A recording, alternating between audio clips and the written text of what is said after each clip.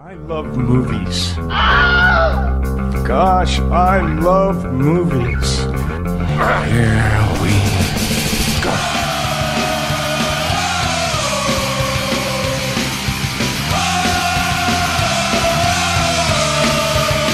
Okay. You want to let's fix this music video because it's just like still framed. It looks like fan art. It's like really weird CGI. Cool. Yeah, you want to? I think you should leave it. Let's wait till it goes to the next song. All right. We'll roll the dice, dude. You know what we should get? Do you remember that? What was that? What was that site called? Was it like Chat Roulette? Remember that? I'm aware of Chat Roulette. Yes. We should do like a. Is that still around? I'm sure that it's out there. Yeah, if you want to, I don't know, see horrible things in people's houses that you otherwise wouldn't know are happening, then Chat Roulette. Maybe not. Get on it. That's a bad idea. Yeah. All right. Should we do this? I think we're already doing this. How's it going, everyone? Welcome to the Grindhouse Podcast with Dave and Matt. I'm not even drinking today. Really? I'm having a kombucha. I'm being healthy. Kombucha's good stuff. I had some. Yeah. I mean, there's like a little bit of alcohol in there, right? Yeah. Kind of counts as partying on at the time of this recording, a Saturday night, Monday morning for you young whippersnappers out there in quarantine land. Matt, I don't know, for those of you who are watching on YouTube, we are currently broadcasting from a virtual Valhalla, which we've coupled and complemented with some sick 80s music videos playing behind us. So if you guys are just listening to us on iTunes or Spotify, or if you're a mumble rapper on SoundCloud and you want to see what we're talking about, you can go watch the virtual version of us, which is currently in Valhalla watching Iron Maiden videos on YouTube. Yeah, Grindhouse Podcast on YouTube. Is that all one word? I don't. Link will be posted. You set it link up. will be posted on the somewhere. We'll spin the dials. Yeah. But Matt, you had a great idea about sort of like using this time that we have available to us to sort of broaden our footprint a little bit. Not our carbon footprint. We're always looking to reduce that, but our digital footprint. And we have officially broken into the world of YouTube, like with our podcast. Oh yeah, I thought that's what you were just saying. But more than that, like we like YouTube so much that we well, first off, we got here last week. We did the YouTube show last week, and so we've been here in the world of YouTube, in this part of this YouTube community, and we've been seeing this, folks. This is a madhouse. It's a damn wasteland. It's Mad Max. It's insane. It's a Wild West.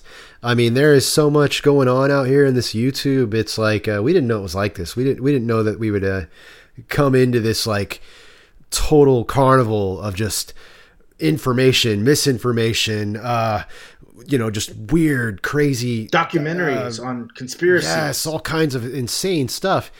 And so we've been here for about a week now, so I think we're pretty much experts on YouTube. Yes. We know everything about YouTube. We've now. nailed it. So we thought we should do a YouTube episode, not just an episode on YouTube, but an episode about YouTube. We've been your guide to television shows and movies and comic books, video games, all kinds of stuff, but we've never touched virtual reality. Yeah, in a way, yeah. But we've never touched on the streaming, the biggest streaming service in the world, and done an episode about just what's cool on YouTube. Like, what do we like? Which is interesting because, a good portion of my film career, at least half of it, has centered in some way around YouTube. Yeah. When I moved to Los Angeles for the first time, the only time, when I moved to Los Angeles, one of my first jobs and sort of the longest sort of continuous job that I had was first getting on as the production manager of a show. It was an animated kids show on Cartoon Network, but it was called The Annoying Orange, which for those of you hipsters out there was and maybe still is a popular YouTube channel. Yeah, it's the one where the pieces of fruit have mouths, and I've never seen The Annoying Orange, man. I'm sorry. It's all right. It's not really. Here's the thing about The Annoying Orange. The bummer. It was like, it's weird. Yeah. Right? And like I always felt like, like the natural inclination is to do what we did, which is to try to aim it towards kids and sell toys and T-shirts and stuff of that nature, right? But I thought they had it all wrong. I thought, even though kids do like the show, parents hate the show. But there's probably a world where if we took the show into some Adult Swim territory, we got kind of weird with it. Wasn't it on Adult Swim at one point?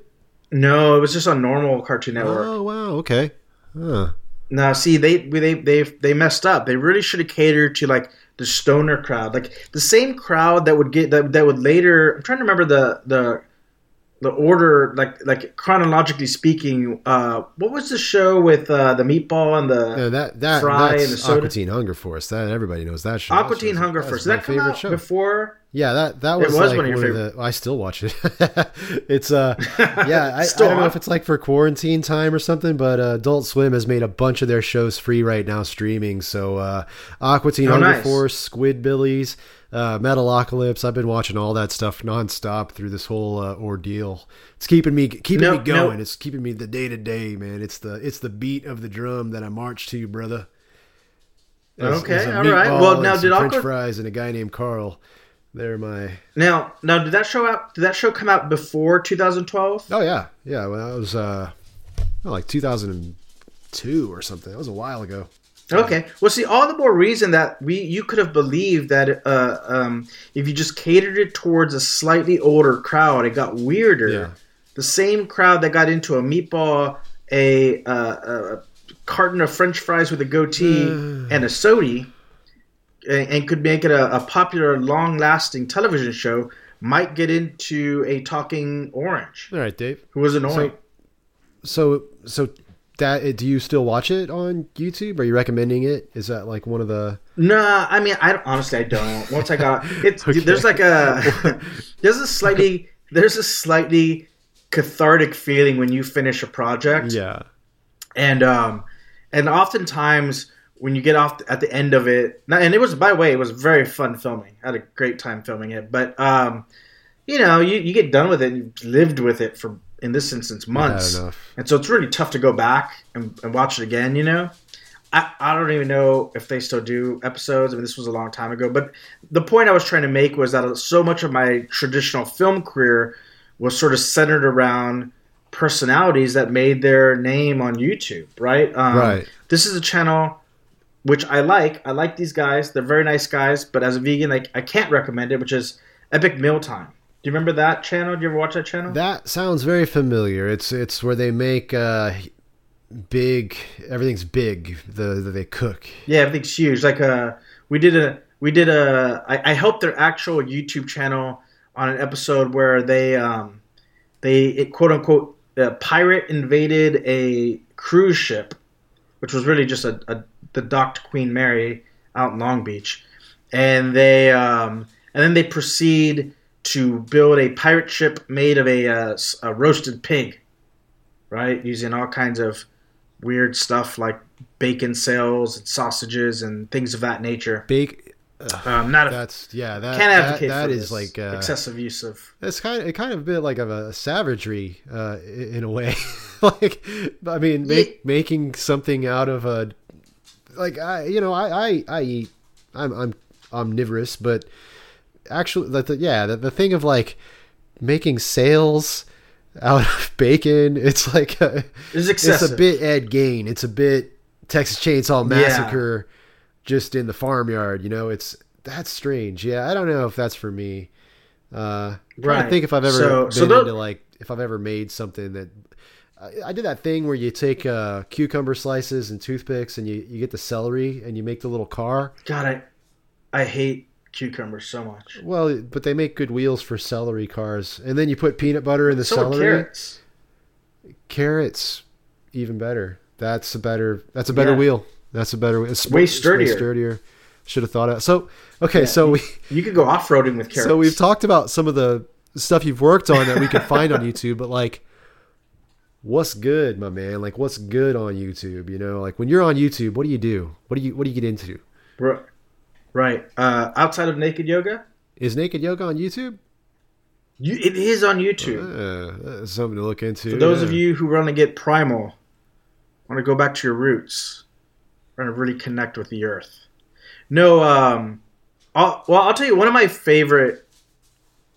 absolute favorite things to watch on YouTube is and it's actually a channel that's discontinued, so they only have like a finite amount of videos. But like if you're a film dork like I am, there's a channel called Every Frame of Painting, in which the host broke down several elements of filmmaking in a way that was both accessible, I think, to people who maybe aren't super familiar with the way film works, but have a genuine interest in it. It's a channel that I wish was around when I first got into film. He'll do something along the lines of, say, I think his name was Tony, was the creator, who do something along the lines of taking Marvel films and showing how there's nothing memorable about their music, like the scores in Marvel films. Like, can you think of a Marvel film's score that's like really like that you can draw from memory? Oh yeah, when the Black Panther is fighting in Avengers Part 2, when he shows up, they have this kind of like dum dum dum dum dum dum dum dum dum, and it's like really exciting, and then it dum dum dum dum dum dum dum. I don't know, man. It's all like generic orchestral. No, I have no idea what's in Marvel scores. I think, but like if I said to you, what's the music in Star Wars? Yeah, well, that's everybody knows the Star Wars theme, right? I don't want to do it, but yeah. Well, yeah. Well, so he'll take like, for example, there's a scene at the end of Captain America where he's sort of looking, and the score is actually really good, but it's like sort of buried in the background, and he'll just show the differences on how like you can take one scene and you can apply a different score to it, and it completely changes and makes the scene way more memorable than what Marvel does, which is kind of like. And this is like one of the big criticisms that you could draw from Marvel films, is that they're made so sanitized and safe that nothing really sticks out, but also nothing really sucks. Right. Yeah. You know, so it's kind of like you know what you're getting, and like it's comfortable, but it's like with the exception of like I do think the Avenger movies themselves kind of break this rule a little bit, but like the individual solo films definitely. They're all very interchangeable in a lot of ways. So things of that nature, or another favorite video that he makes that I love, that if you're a fan of filmmaking in any way, watch the difference between the kind of comedy that Edgar Wright directs versus traditional American comedy. What's an Edgar Wright comedy? Right. Edgar Wright. Oh, like Shaun of the Dead. Oh yeah, Hot Fuzz, Baby Driver. Of course. The British guys. He uses a lot more. Uses a lot more. Yeah, he uses a lot more film technique in his comedy versus in America. A lot of American films rely purely on vocal gags. Yeah, like there might be an element of physical comedy involved in it, but a lot of it's like it's Will Ferrell saying something funny, and his performance is the comedy, right? Or the dialogue is the comedy. Whereas in an Edgar Wright film, you might get these sharp cuts to dictate like the scene from The World's End, which is one of my. It's probably actually might be my favorite Edgar Wright movie. World's End is an awesome movie, man. Where the one where they go to the bar and they have to. It's so great. It's like a pub crawl with monsters from space or something. Yeah, aliens. Yeah, the characters were great in that one too. I loved the way they all grew up and became totally different. And now that was great. Simon Pegg was the one that was kind of went punk, a little goth in a way, right? Yeah, like he never really like matured as a person. He was kind of like the Al Bundy, still living his high school days. Those were like the best days ever, right. And all his friends had sort of grown up and matured and what have you. And so there's a scene. There's two scenes. There's a scene from Old School where Will Ferrell is trying to explain to everyone that he doesn't drink anymore. And then there's a scene from Hot Fuzz wherein you learn that Nick Frost's character doesn't drink anymore. And it's great just the way it does it, because there's a little bit of delivery, but then you go to the shot from the bottom of the pints where they're pouring the beer, and then click, and he's filling it with water, right? there's like a visual comedy behind a lot of what Edgar Wright does, whereas you just don't see that in American comedy as much. And so, anyways, it's these kind of breakdowns that I think are really palatable and really, really informed, and they can really help you appreciate. And in some instances, it kind of might turn you off to some stuff you used to think was a lot better than it really was, because you could sort of see these breakdowns, and he does really easy comparisons. So every frame of painting, again, it's a bummer the guy decided to stop doing it. I think he got a real job in editing or something, man, that sucks. I just heard about that channel this week. I haven't checked it out yet, and I was like all excited. Yeah, oh, really? Ramona was talking about it, and I was like, oh yeah, I got to look at that. It's so good. Yeah, I think the dude got a job like as a film editor, and he was just kind of too busy to keep it up anymore. I think he was doing it while he was in college. Yeah. But even though there's only a handful of videos there, it's definitely worth checking out. So that's one of my go-tos. Even though I've seen some of these videos a million times, like I always glean or remind myself of some really good sort of film language when I watch them. That is one of the things that YouTube is definitely good for, man. There is some great like movie critics on YouTube. Good Bad Flicks, Renegade Cut. I'm trying to think of some other of the guys out there, man, that just they like kind of what you're talking about, where it's like guys going scene by scene and like getting into like the motion and the soundtrack and stuff, versus like reviewers that get into the ethics of the whole picture, or even like there's one that I love, and I'm trying to find his name right now. I've got a cell phone with me. You can't see it in the YouTube, but Dave Oscuro. No, there's a guy that does. So, like, have you ever seen a film called Martyrs? No. It's a really disturbing, like, torture porn kind. I don't want to call it torture porn because it's different, but it's really disturbing, man. It's like they skin a woman. Okay. A woman gets skinned alive and kept alive. It's about a cult. I didn't watch it. But what I will do is go on YouTube for some of these like extremely gory films, that you're like, I don't think I want to watch that. Well, YouTube is some of these guys, almost like a service, will watch the movie for you and tell you the plot. And that works for me sometimes, man. Like I don't want to watch some super disturbing thing, So yeah, let's just go scene by scene with some guy that's like kind of funny and, telling jokes, and he'll help you out. He'll get you through it. My favorite one is Spooky Rice, who I'm guessing that he gets his name from anime because for a guy that reviews disturbing cinema from like Europe and like some of the worst, most horrible films ever made, he uses more anime references than anybody I know. He's just like, this guy got Super Saiyan powers and somehow survived the gunshot. But like, yeah, if you ever wanted to watch movies like, The House of 100 Eyes, whatever that is, let's see, Lady Vengeance. I mean, that's actually a pretty good movie, but, let's see. It looks like he's kind of running out of like super disturbing films, because recently it's been stuff like Happiness and Suicide Club, but, yeah, I mean, here's one from 1964 called The Child Molester. It's like a PSA movie that's really disturbing from the 60s. And so don't watch that one. I'm not recommending that one. That sounds terrible. But like, I Saw the Devil, for example. That's a film that I went to see in theaters. I actually took a date. It was a first date. And that's a film about a cannibal serial killer and his two accomplices.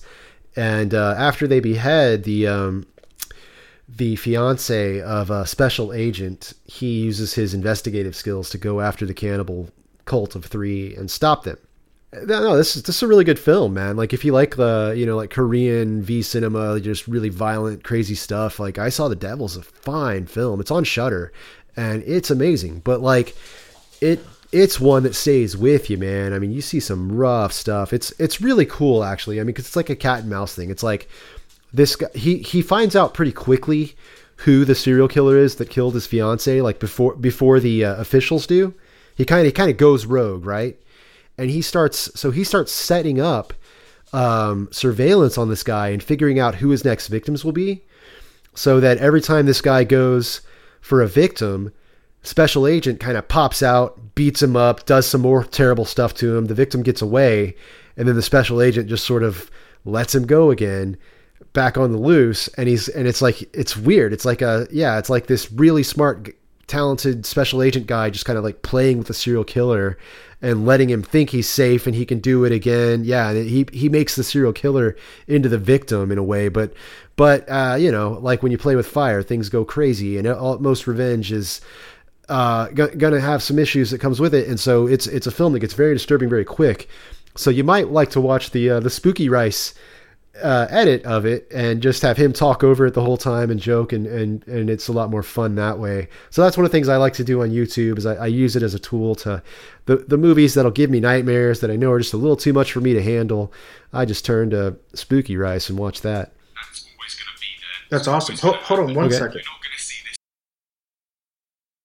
We are having some technical YouTube difficulties. And speaking of that, when we started the show today, for those watching on YouTube, we were setting up and we had like a really cool playlist of 80s metal music videos that were playing.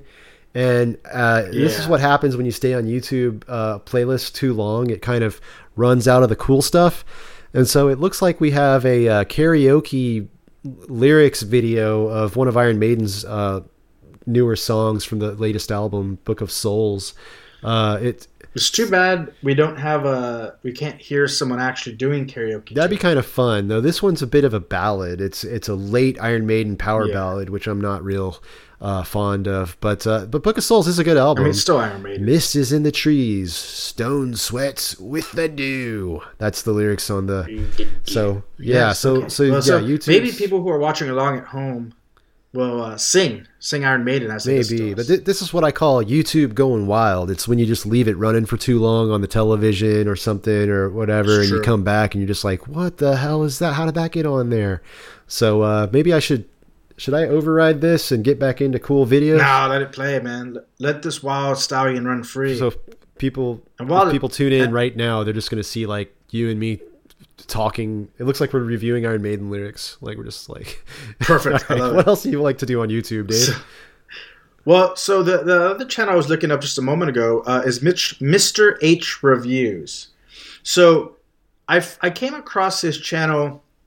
Again, not all of the channels that I'm going to recommend are those that deal with film, because I'm just a film geek and that's kind of what I'm into. But Mr. H Reviews is kind of cool because if you're a big fan of the movie Hellraiser, which we just talked about last week, then he does a lot of videos on Hellraiser. He breaks down, because I'm that guy. Like, I'm that guy who watches a film, likes it, and then decides to like dig in for every little bit of analytical thought piece that's associated with said movie. And so he'll break down, the history of Hellraiser, the differences between the novella and the movie, the leaked plans for the Clive Barker reboot that was supposed to happen that never happened. What do they call it? The Scarlet Letters, I think, or the Scarlet Diaries, maybe. It's like his continued in the Scarlet, whatever they're called, papers. He so backstory: Clive Barker came to hate Pinhead. He really hated what they did with the news, man. I didn't want to hear that. I know he came to hate what the Hellraiser series came to be, because in his story, Pinhead, which he hated that name.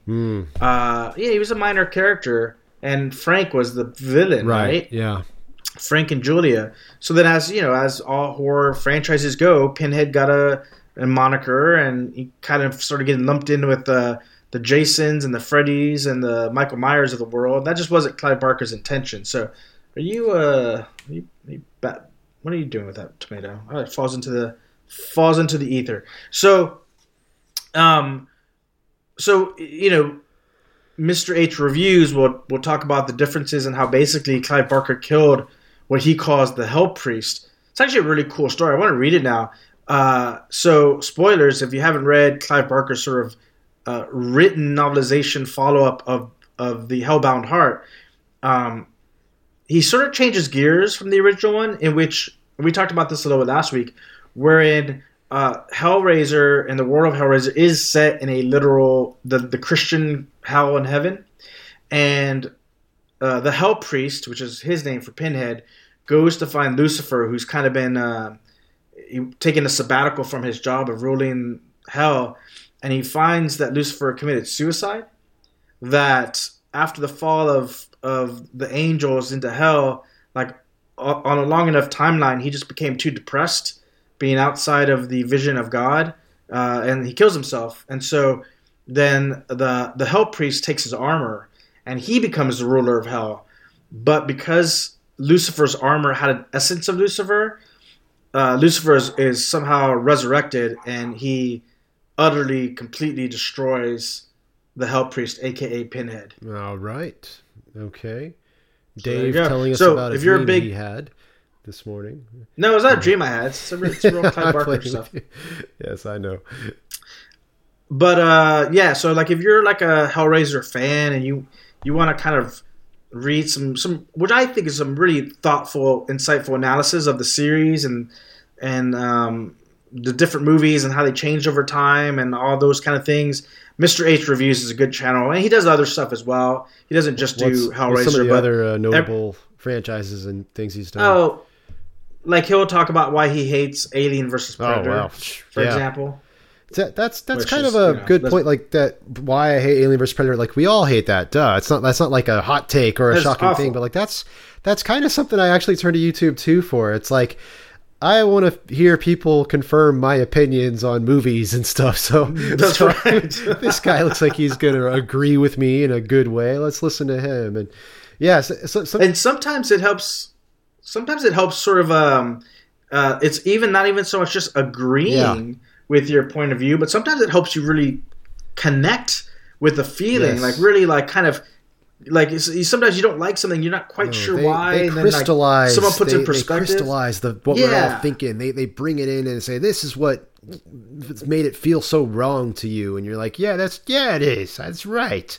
That was bullshit." There it is. Yeah, yeah, totally. Yeah. So Mr. H Reviews is a pretty cool channel during these quarantine times. If you want to waste a few hours just watching something that will make you think or make you feel like you're not alone in this universe, then Mr. H Reviews is a good channel to check out. Yeah, that's because what we don't want is we don't want you guys going and checking out some of those fringe channels that are going to start making you think that you're staying in your house because of a crazy conspiracy involving reptile people and aliens and frogs and stuff. Wi-Fi. I heard there was actually an attack on like one of the cable services was installing new telephone poles or something. Like anti 5G activists came and like tear it down, get them. Yeah, that's the kind of stuff they learned that on YouTube, and this is what we want to keep. Yeah, we want to warn you guys. Be careful out there. Like YouTube is the great unknown. It is the Wild West, as they say. As so I you said gotta earlier. really, as you said at the top of the show, like you gotta really navigate these uncharted waters carefully, because you might find yourself sharing on Facebook some fucking quack doctor owning the CDC or owning the WHO and telling you how it really is. This is what really happened with the coronavirus. Let me tell you don't want to be that. story. Don't be that person. If you just connect the dots, man, and look into it. Who stands to gain? That's what I'm saying. They can connect dots, they can do all that stuff, and you're sitting there like, yeah, that sounds pretty reasonable, and it does, and that's why I just don't even go there, because it sounds reasonable. It sounds like, yeah, I could see that, but the truth is, it's not evidence. It's just a bunch of suspicion, and they call it. And usually it's very not substantial. What's the word I'm looking for? Very. Yes, that word. Not superficial. Yeah. Substantial. It's not substantial. It is superficial, but it's yes, there's a word I'm looking for. It's just bad. It's bad evidence. Circumstantial. That's true. Very circumstantial. Not with an S. It sounds like circumstantial and anecdotal and all that stuff. It's a bunch of crap.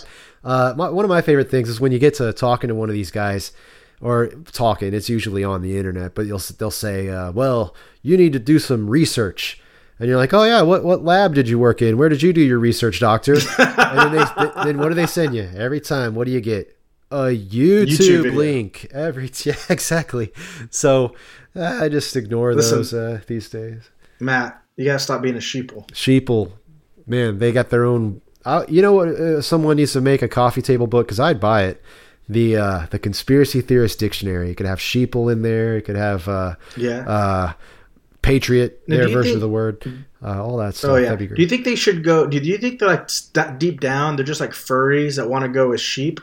You know, like they've got a sheep fetish, but like they don't want to express that, so like they try to hide it. But like that's code. Man, like, they're sheep dogs. Like maybe they say that. Like maybe they're waiting for someone to be like, I am a sheeple, and they'll be like, oh, no, because and then like they'll meet up and do their furry love. I think I explained on the show before. They're not the sheeple.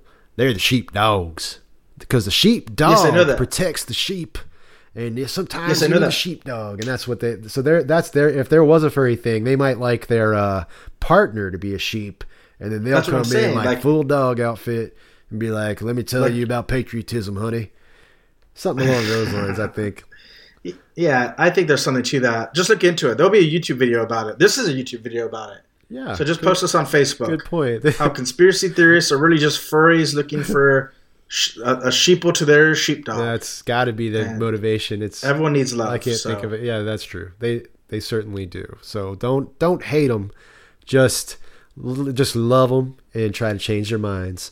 But I've got another offering from the good side of YouTube, from the lights. Oh yes. This is a music channel that I prefer. It's really cool. It's a music history channel, I guess you could say, but it doesn't get into the big ones. You're not going to learn about the Rolling Stones on this channel. What about Big Mama Thornton? Possibly he might do that. I don't know, because this is Todd in the Shadows is his name, and talented Todd comes to us with his show called One Hit Wonderland, in which you learn an in-depth history of a one-hit wonder band. And it's awesome.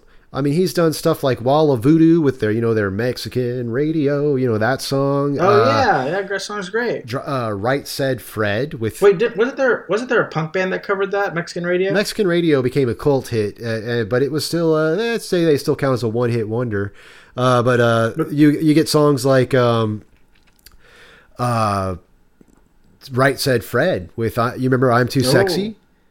Yes, I wake up every morning to that. Well, I'm sure I believe that about you. But there's a whole history of I'm Too Sexy. There was like a whole thing that led up to it. They were music producers. They'd worked on all kinds of things you've heard of. It was really cool. They'd worked with, I mean, like Steely Dan and shit. But like they'd worked with because they were a bit older. Right. It turns out they were like these two guys were like in their 40s when they did I'm Too Sexy. Right. Were they just like goofing around? Couldn't tell. They looked super fit. They made an album with a bunch of just kind of like silly pop stuff, but that was kind of the goof around song, but it just worked, man, and the producers wanted more of it, and so you learn about stuff like that on Todd in the Shadows with his One Hit Wonderland series, and one of the cool things about him is one of the problems with YouTube right now is they are striking down what they consider profanity. I mean, it's crazy. It's really? like when we put motherfuckers. When we put videos on, well, they don't strike them down, like take them off. But like when we put videos on YouTube, like what you just did right there, which not like any advertisers would be interested in us anyway, but not going to happen now because of what you just that word you just used made our not demonetized our video, right? So if it means that Manscaped won't run ads on this video, then motherfuck, ass shit. Whoa, Dave with a Jay and Silent Bob reference. I respect and recognize you. But what Todd does is he, like a lot of YouTubers, he uses Patreon to make a little money. And the reason why I bring that up is because if you've out there got like a one-hit wonder you've always wanted to know about, you can submit to his Patreon and actually he'll take requests for money and he'll do a video for you. And some of the weirder ones you can tell too, like some of the ones that he really doesn't want to do, but he has to because he was paid. But you'll hear. I mean, it's been for me. Dude. It's been a lot of fun this month listening to his stuff, and he's like a lot of YouTubers release stuff once a month. Man, Todd's working hard. He's always out there making new stuff, so that's a really good one to check out. That's cool. Have you, speaking of music, have you heard, oh, fuck, I don't even know what the song is called. It's like this song that nobody knows who put it out. It's kind of got like an 80s new wave vibe, sort of. There's like all these Reddit threads about who put this single out, but no one has stepped up. No artist has stepped up to claim credit for it. A mysterious 80s single exists and no one knows where it came from, is what you're saying? But like if you heard it, you'd be like, oh, I've totally heard the song before. But like no one can figure out who recorded this. Now this is the kind of thing that when someone says you should do some research, YouTube would be appropriate for researching something like this. Right. We'll have to look into it. I'll ask Jude because I know Jude has gone down the rabbit hole of trying to figure the song out. But I'm gonna shift gears slightly. I'm gonna sort of pick something that's a little less in the realm of entertainment per se, and I'm actually gonna reference two channels, but it's really one artist. He just changed channels at one point, and that's Damien Eccles. Now, oh wow, I don't know. Poor Damien Eccles, man. Wow, a hero though. I'm sorry to interrupt, but he's a hell of a guy. That's a hell. I just every time I'm reminded of the West Memphis Three, it's like it hits me in the heart, man. That's a hell of a story. Those poor kids. Super insane, and I think they were just a little bit older than us. I mean, maybe 3 or 4 years, not much, maybe more. But like, I think the first documentary came out like in '93 or '94, maybe. Yeah. So they weren't much older than us, and as two guys that grew up in the South and liked alternative music, and at least for me, wore black, and Matt was a skater kid. He just said "see you later, kid," and he got in trouble with the law. Like that could have just as easily been us. And so I've always sort of, if we had grown up in the right town, right? Exactly, absolutely. Or the wrong town. The wrong, wrong place, wrong time, or something. Right. Totally. I mean, God, I still think of that scene on Paradise Lost where it's like before their trial, and the news is they're interviewing them, and they're in their suits that their parents bought them, so they look normal, and they're just joking around, being kids, because they don't know that they're in danger. That is the most heartbreaking thing to me. It's like they still, like all kids, they assume it's a civilized, normal world, and you don't go to prison unless you do something, and they don't know the danger they're in, and they're just having fun on one of their last nights of freedom. Oh, man. Yeah, I'm sorry. You were trying to say a lot of things, and I just okay. That's okay. No, it's because of all the things that you've listed. I always sort of kept sort of a cursory following of the case, and then eventually, as I got out, like I bought his book, and then then a couple years ago, he put out maybe about a year and a half ago, he put out a book called High Magic. Okay. And I bought the book, and like often is the case with many of my book collection, I started to read it, and then I got distracted, and I've got like a shelf of unfinished books in various stages, and I kind of put it down. But on my way back, when this whole quarantine thing happened, for whatever reason, I just felt really compelled to re-familiarize myself with the book, and then I just started going down that rabbit hole, and I started. He posted a video on YouTube, and basically saying like, look, from his perspective of someone who was in solitary confinement for like over 10 years, in prison for nearly 20 years. Dear God. He was trying to offer some tips on how you can kind of manage these quarantine times. Not that what we're all experiencing is the same as being in solitary confinement in federal prison, but certainly the feelings of isolation, the feelings of loneliness, the feelings of disconnectedness. Yeah. And so in both his Damien Eccles channel and a older channel that he used to have called the Crimson Lotus, he talks a lot about ceremonial magic. Matt, you might be more familiar with this by the order in which practiced and popularized this, which is the Order of the Golden Dawn. The Order of the Golden Dawn. What is that? You may have heard of one of their more infamous magicians, Mr. Aleister Crowley. Oh yeah, Crowley. Yeah, he's all right. He's he's cool, man. He wrote that book and stuff. Yeah, Well, so a lot of what Damien talks about is sort of the application of ceremonial magic to everyday life. If you're into chaos magic, Grant Morrison, right? Obviously, derived from that. Alan Moore. Alan Moore is like even more closely associated with some of the practices of the Golden Dawn. And we talked about this, didn't we? Like on a previous comic book episode where we talked about sort of the magical war between Grant Morrison and Alan Moore. Well, Grant Morrison is just what I mean. He goes full on like I do magic. I'm chaos magic works and all that. Hack the universe. Where Alan Moore, I feel like he uses it in more of a metaphorical way, metaphorical metaphysics, if you will, where he's kind of just saying like art is a form of magic, and the art that I make is how I manipulate the universe and the workings of it. But I could be wrong. I don't know. I haven't. I just basing this off some interviews I've seen. It's not like I've chatted with the guy anytime recently or anything or ever. Sure. So I don't know. But so Damien Eccles has a YouTube channel where he's showing how to do magic spells and rituals and whatnot. Yeah, it's less about that, and it's less about like showing you spells and rituals per se. Like if you follow him on Patreon, he also has a Patreon. Uh-huh. He kind of breaks down things like the tarot cards and like really nice sort of simplified explanation. And he might talk about some rituals. A lot of what he talks about though is a lot of breath work, a lot of meditation, and a lot of energy work. Okay. Now, okay. I know that certain science-minded people might kind of roll their eyes at that, but even if you have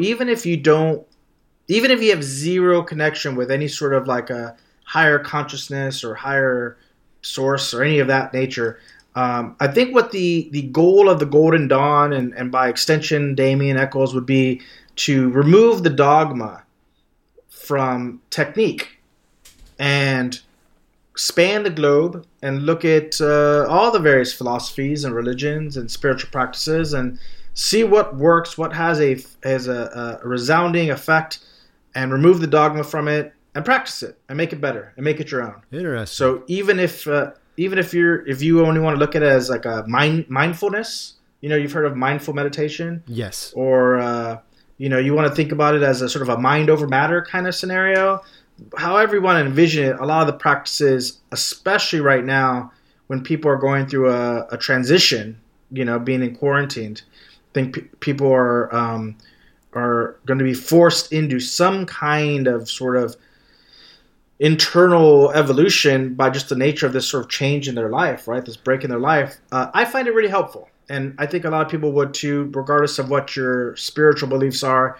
I think that you can find some technique that has a positive impact on your life and on your mood and on your positivity, staying positive, managing your self-speak and things of that nature. These are all kind of things he talks about, and he does so in a very conversational way, which feels very intimate, which I appreciate.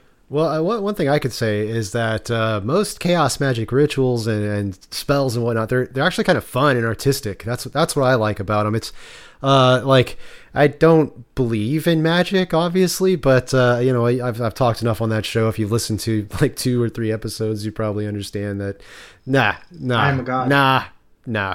But I did do a spell once and had a very striking coincidence that would convince someone that something happened. It was, you remember back when my house I have a witch hat now. You have a witch hat on. Yeah, so you're doing a spell right now. That's so you would be better at spells right now than I would be, because I've got a Western shirt but I am growing a mustache. You have 3D glasses. I am growing a very satanic mustache right now, as represented by my avatar. That's in true. Here. But now my house had been burglarized. Lost a lot of stuff: guitars, computer, money. Roommates lost stuff. A lot of tools. Mainly right. Things for making art, though. Art tools. Computer, music instruments, things that I used in my process.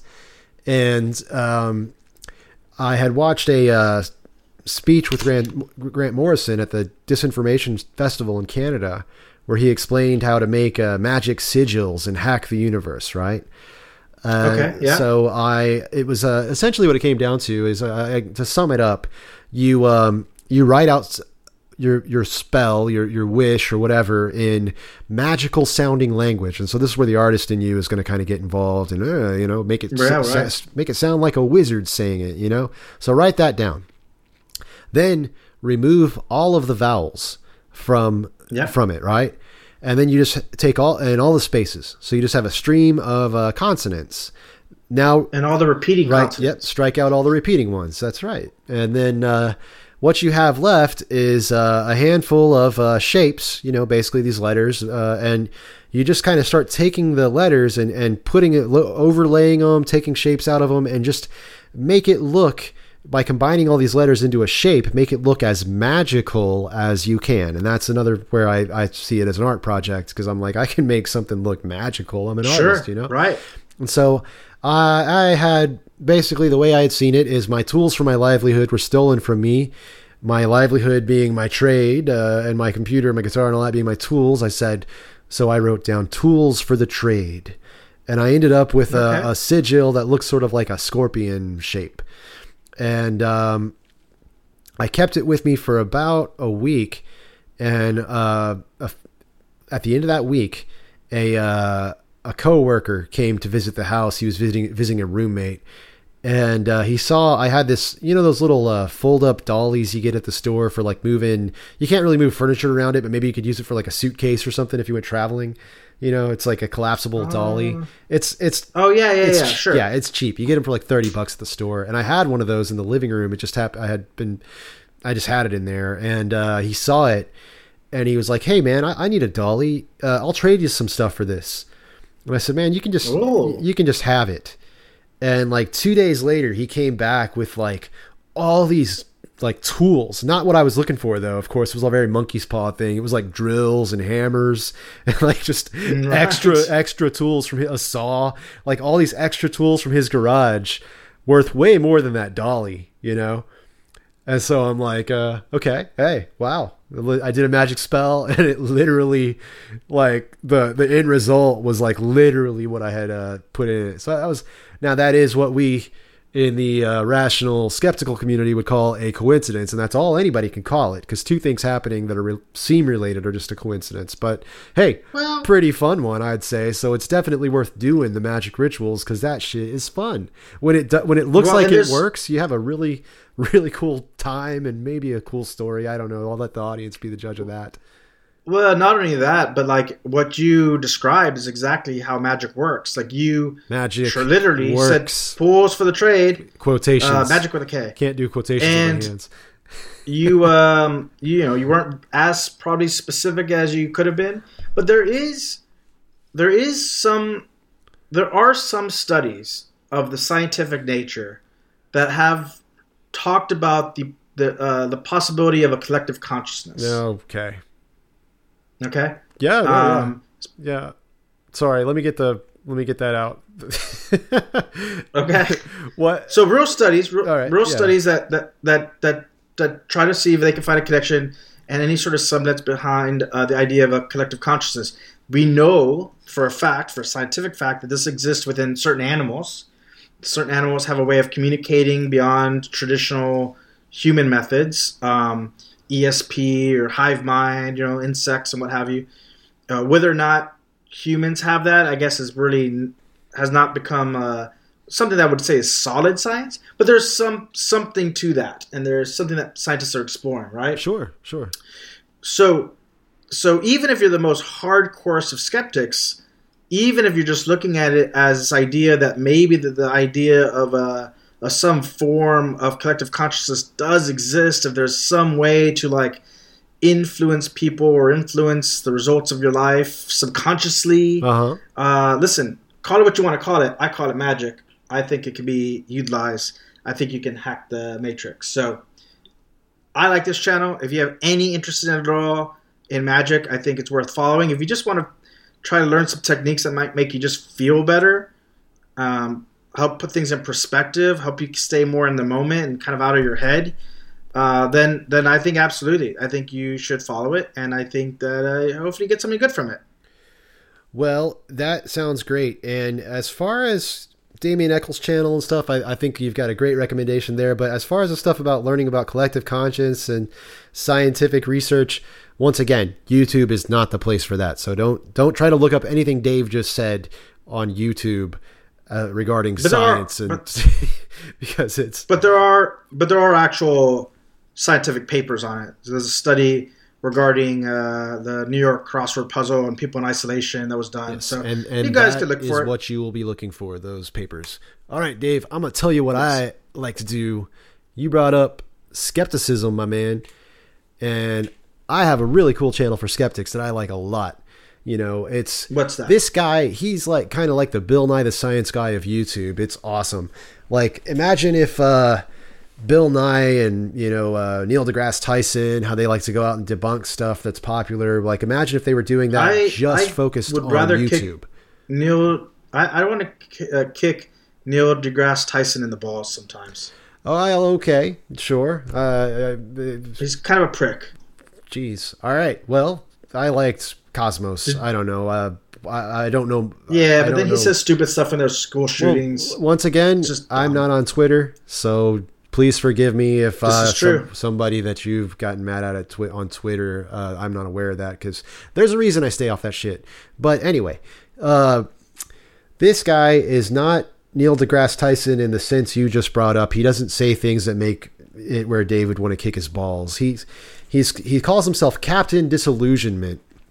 And he's a guy that, like you, Dave, he's worked in cinema, but he's been like a special effects guy, not like a big famous one, anything a lot of stuff you've heard on, I'm sure, but like he's in it enough and he's good enough that he knows when to recognize. See, a lot of times, one of the things YouTube also is responsible for is these viral videos. I'm saying that like it's the first time anybody's. Like, have you heard the term viral video? I'm sounding like my mom like or something.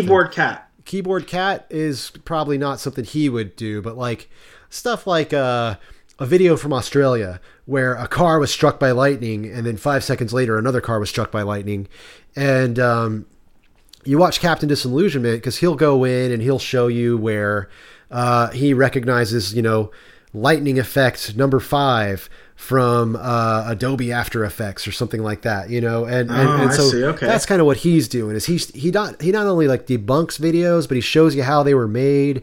And it's amazing because he focuses on these ones that are the videos that are like those ones that try to slip under the radar, nothing too extravagant. Yeah, a car getting struck by lightning, nothing to doubt there, no reason to doubt, but why was it made? Why, was it real? No, it was actually, it was from an advertising firm. And because sometimes these advertising firms, they'll make these videos and they'll release them on some corporate YouTube channel because it draws people to that YouTube channel and they start subscribing. And then they see all the ads and stuff that come later. So there's lots of reasons. Yeah, there's lots of weird reasons to produce fake viral videos that look like home videos, that look, they look like something that why would they lie? Or they're like a Geico commercial? Yeah, they might be, but often they're not. Often they're just, there's no corporate logo. There's nothing that makes you think it's anything suspicious. It just looks like a home video of some guy throwing a knife at his girlfriend's head and cutting a pineapple in half that's on top of her head. And you're like, oh, that was amazing. That's so cool. But it's not real. And Captain Disillusionment will show you how it actually happened. And it's a lot of fun because it really, too, it's an important channel, in my opinion, because it brings up the fact that, like, so often in today's age, the stuff that is in that category of why would they make it up? Why would they lie? Why would they fake it? It must be real. That's the stuff that you should be most suspicious of, actually. It's weird, but like that's where we're at right now, where it's like people are, it's the videos that are slipping under the radar, making you think like, oh, cool, that cat just did a backflip off that 4-year-old's head and, caught a Frisbee, and you know what I mean? So that obviously you would suspect that. But one of the cat could have done that. Some cats are pretty sneaky that way. Yes, but Captain Disillusionment will show you this cat didn't do that. It was fake. And so but that's the kind of stuff he likes to do. Often you'll see these videos of people with invisible cloth, some inventor invented invisible cloth, and he'll show you how that's done. And what's cool is he's gotten big enough now where he's gotten to have like people like you remember Beekman's World, that awesome science show from the 90s? Yeah. So he's done shows with like show. he's done a show with him before. He's got other YouTube celebrities come on there and help him out. So it's one of my favorites. He's kind of weird. He kind of presents it like he's a superhero from space called Captain Disillusionment, and he's come to like show us all this stuff. But he also has some really great videos out about like how to make your own YouTube channel, because it's he does it on very little resources, and it works really well. And he's one of those kind of guys that like not only are all these people making fake videos, but you can too, and you can do this too. And he always takes you there and shows you how to do it. So that's one I definitely recommend. Well, very cool. I think we have a good mixture of different types of video and channels that you can subscribe to, and hopefully stay clear of some of those conspiracy pitfalls that try to convince you that like coronavirus is a big Chinese hoax is what I keep hearing. My God. Whatever. Chinese hoax, 5G hoax, lizard people 5G, hoax. Don't forget that. Don't listen to good crazy talking heads. Find some good quality content that's going to enrich your life, because so much about this time is going to hinge on what we put inside of ourselves, right? Like if you think of your nutritional health, right? Yeah. You could either spend this quarantine eating cookies and getting out of shape, or you can, eat healthy and you can exercise and you can feel good when you get on the other end of this. Right. Well, the same thing goes for our brains, and I think with YouTube, it's like going down the grocery aisle. You got to make sure you stay out of the sugary and sweet sections, and you got to go get you some good healthy veg, maybe some proper starches, some tofu, stay away from the meat, things of that nature. Stay on the perimeter of the grocery store, stay out of the shelves. That's right. But at the same time, there is definitely good information on YouTube, good nutritional, good scientific information, good all kinds of stuff. But because good magical information, but because it's YouTube, if there's something profound that's really changing your worldview that you're hearing on YouTube, get a second opinion, find more sources, talk to experts. Yes. That's what we're trying to say. We're not saying, it's just that this idea of YouTube as research is ridiculous. It doesn't hold up. It's not where you go to learn the important things, So if you hear something that sounds like it might be right, might be true, might be really cool, well, that's something for you. Put a pin in it and look more and seek out experts and don't just go off that, because you're going to get super weird. You're going to start thinking the earth is flat, and 5G causes coronavirus. There's a God. Or giraffes. Yeah, or Steve-O from Jackass is a reptile man. There's all kinds of crazy. What did you just say? Questions from Macaret. Anthony Petrie asks, what is your favorite movie and why is it Terminator 2? So thank you, Anthony, who comes to us all the way from the United Kingdom. So I hate to say this, but actually my favorite film of all time is Blade Runner, which is at least in the same genre as Terminator 2. And I'm not taking anything away from Terminator 2. I just happen to like the sort of noir aspect of Blade Runner a bit more than Terminator 2. You have amazing performances from Harrison Ford, which automatically, like if you were to like scale any sort of film project, putting Harrison Ford in your movie actually gives you like if these were boxing rounds, you get like an extra point just for having him in your movie. So maybe if the T-800 had been played by Harrison Ford instead of, or maybe probably would have been more like the T-1000 was played by Harrison Ford instead of Arnold Schwarzenegger, then I might give it Terminator 2. But as it stands right now, it's Blade Runner. However, what I do love about Terminator 2 is the fact that it's got Arnold in his coolest look in any of the Terminator films, with like the leather jacket and leather pants, and he rides a motorcycle, and he spins his shotgun to like fire off rounds, and cause he doesn't even pump it. He does like a thing where he kind of pop, and it's like ready for the next. That was so cool. Like, look at my nub, like just like this. Oh man, that reminds me. Have you seen like YouTube videos where people try to shoot guns like that? Like the akimbo, like both hands out, it's amazing. Like if you ever want to see someone get just whacked in the face by a shotgun, watch them try to do that Terminator shotgun move on YouTube. Ugh, I'm afraid they're going to blow their goddamn heads off. Well, the bullets go out the front, so they're okay there. The problem is that it throws the gun back and really hard right into the person behind the gun, and that's where the laughter starts on our side as viewers. Yeah. Well, so there you go. Arnold is so strong as a T-800 that he can do wacky firing of guns and doesn't hit himself in the head. And, for a movie that came out in the 90s, the special effects hold up incredibly well, and oftentimes are way better than the stuff that they're putting out now. You're talking about Terminator 2 or are you talking about Blade Runner? Both. That makes me so they're both movies about fake humans in a sense. So what if the Blade Runner was, what if Harrison Ford was out hunting replicants? What are they called? Simulants, right? Replicants. Yeah. What if he's out hunting replicants and oh shit, this one's actually a Terminator? That could be a pretty good movie. A little crossover. Look, Alien versus Predator sucked, but Terminator versus Blade Runner would be awesome. That it needs to happen. Why hasn't that happened? At least an anime. Can we do? We should get? We should get an anime version so we can get both Harrison Ford and Arnold Schwarzenegger drawn in their prime. Yes. But have the gruffer, older actors voice their characters still. This would be good. You could get that crew that did that Castlevania animated. Yeah. Oh man, this is good stuff, and we're just putting it out there into the universe as we're floating up here in front of the full moon with Judas Priest videos playing behind us. We hope this idea will catch on because we want to be on this show 2 years from now complaining about the Terminator Blade Runner crossover and how terrible it is. That sounds wonderful. No, it's going to be amazing because we're going to do magic and we're going to will it into manifestation. That's right. We have all the tools of chaos to make it work. That's right. What about you? Why is Terminator 2 your favorite film? My favorite film is...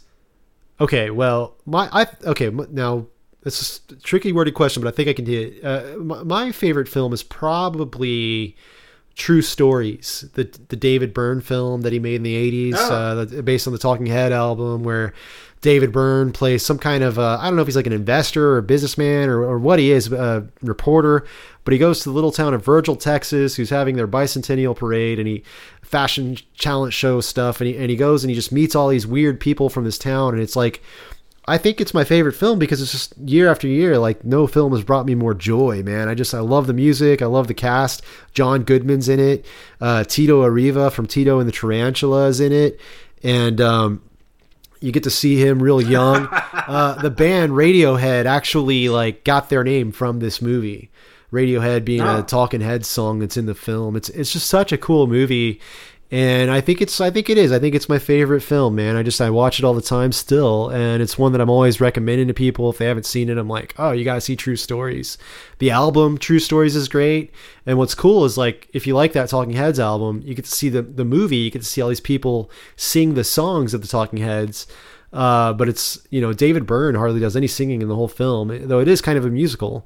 But yeah, that's probably my favorite film. And the reason why it's Terminator 2, T-O-O, it's Terminator 2. Get what I get? Oh, get what I I did there? Okay. The reason why it's also Terminator is because I have long suspected that David Byrne is secretly an android from the future sent back to change the course of events. Not in a Terminator kill John Connor kind of way, but because I think the future is probably actually a pretty enlightened place. So I figure if they're sending androids back, you're more optimistic than I am. I am, and I figure if they're sending androids back in human skin, David Byrne might be one of them, and they probably send them back to make really nice art that progresses society and, just makes us better all around. And David Byrne has proven himself to be a bit of an activist as well, and he's a hell of an artist. So if there was a T-3000 made, T-Rex 3000, that would probably, David Byrne would be that model. And so that's why True Stories is my favorite film, and Android from the future, David Byrne, is the reason why it's probably Terminator 2. Okay, now here's a question for you. If you believe that David Byrne is or was an android, if in the future androids were going to send back a Terminator to kill you, what skin would this Terminator be wearing to get you to drop your guard long enough for them to take you out? Oh, You know what I'm saying? Yeah, like somebody that just I would trust him pop, pop. just right away when I see him. I'd be like, that guy's all right. No need to worry. Yeah, exactly. No need to put up my defenses. And then he pulls a shotgun out and he spins it around and blasts your head off. That would probably be young Luke Wilson, like Bottle Rocket era Luke Wilson. Yeah, all right. He was just The so shaved head. No, did he have a shaved head in that film? It's kind of like a flat top, didn't he have? Like a his buzz cut. Owen did. Owen had that, you know, because that guy's like, oh, you're in the military, and he's like, no, I like to keep my hair short. But yeah, both the Wilson, all three of the Wilson brothers, in fact, if you know your, if Andrew Wilson, Future Man, yeah, yeah, man. If you know your film history, all three of the Wilson brothers, Andrew Wilson, he's actually a producer like you. Oh, yeah. Well, there you go. So that's a thing. A man of talent and a pretty amazing name as well. Yeah, the older, lesser known Luke Wilson or Wilson brother, Andrew Wilson. Now, I wouldn't send him. That nickname that he has in Bottle Rocket, Future Man. That's be careful with that. That's kind what of a tip off. Well, that's what his brothers actually call him in real life because they think he's a big Terminator looking guy. So they call him Future Man. But so not Andrew Wilson, but Luke Wilson, I think would get me to let my guard down enough. I'd just be like, this guy is so sweet and nice and harmless, and I would get terminated. Owen Wilson, I think I'd be a little more suspicious. I think I'm still suspicious of Owen Wilson. Like laser hands. What I want you to do is I want you to just take a look in my eyes. That's my Owen Wilson impression. Yeah, and you're looking right in my eyes right now. It's just creepy. How's that work? How'd that work out? There's with the witch hat, it's not that threatening actually. Oh, I'm doing magic. I think mine would have to be David Bowie. Of any age. I love David Bowie, but don't you find him a little terrifying looking? I mean, he's all gaunt and bony, and he's got two colored eyes, and didn't ever really seem to age correctly. I don't know, man. Well, see, here's the thing with David Bowie. I would believe that David Bowie could resurrect himself, and so it wouldn't strike me as odd that someone who passed away 4 years ago, or whatever it was, is knocking on my door. I would just assume that in David Bowie's timeline, at the speed at which time works for David Bowie's, 3 days have passed, and thus he arises again. David Bowie doesn't need to resurrect himself because he never died. He lives on in all of us.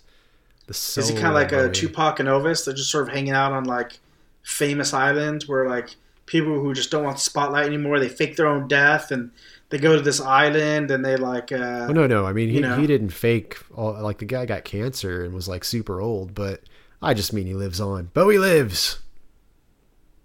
Bowie lives. Well, with that, I want to thank you guys for coming on and this journey through virtual Valhalla with us to talk about the dangers and some of the few bright spots on YouTube. We know that you guys will be spending a lot of time watching the YouTubes during this quarantine time, and we hope that you spend it for putting, something that's substantial in your bodies. Much like nutrition, what we feed our brains and our minds and our hearts is just as important to stay healthy. So be weary of videos about lizard people and 5G networks and what's some more flat Earth. Stay away from flat Earth. Good God, yeah. Stay away from all those anti-vaccine myths, anti-vaccines, idea of unicorns, all that stuff. Stay away from it. Stay vigilant. Yeah. And hopefully some of our suggestions will lead you on the path of enlightenment. And when all else fails, you can always watch Mr. Rob Halford and Judas Priest and his crooning and his leather spiky gloves and hell yeah, because we have found a killer live Judas Priest concert right now that we're watching, and so like we've said tonight, and like we want you to know, there's not everything on YouTube is going to be bad or silly or anything. We're on YouTube right now, so hey, there's that. But like, if you hear something on YouTube that sounds like it should, change your life or make you change the way you're living, not get vaccinated, whatever, just get some second opinions. Talk to some experts, man. Don't just take it all from here. YouTube is not research. It's just talk to me. No, don't talk to Dave. I mean, talk to Dave. I got a hat. Don't save the more important questions for better sources. Sources. That's what I'm trying to get at. Yeah. Anyway. Anyways, thank you guys. Thank you for joining us. We hope that you found this enlightening. Let us know what some of your favorite YouTube channels are. And for Dave and Matt, this has been the Grindhouse Podcast. Adios. You're listening to the Grindhouse Podcast on the Dave Forgot to Ask Me to Record an Outro network. Please follow us on Instagram at Grindhouse Podcast and listen to us every Monday on iTunes, SoundCloud, and now on Spotify.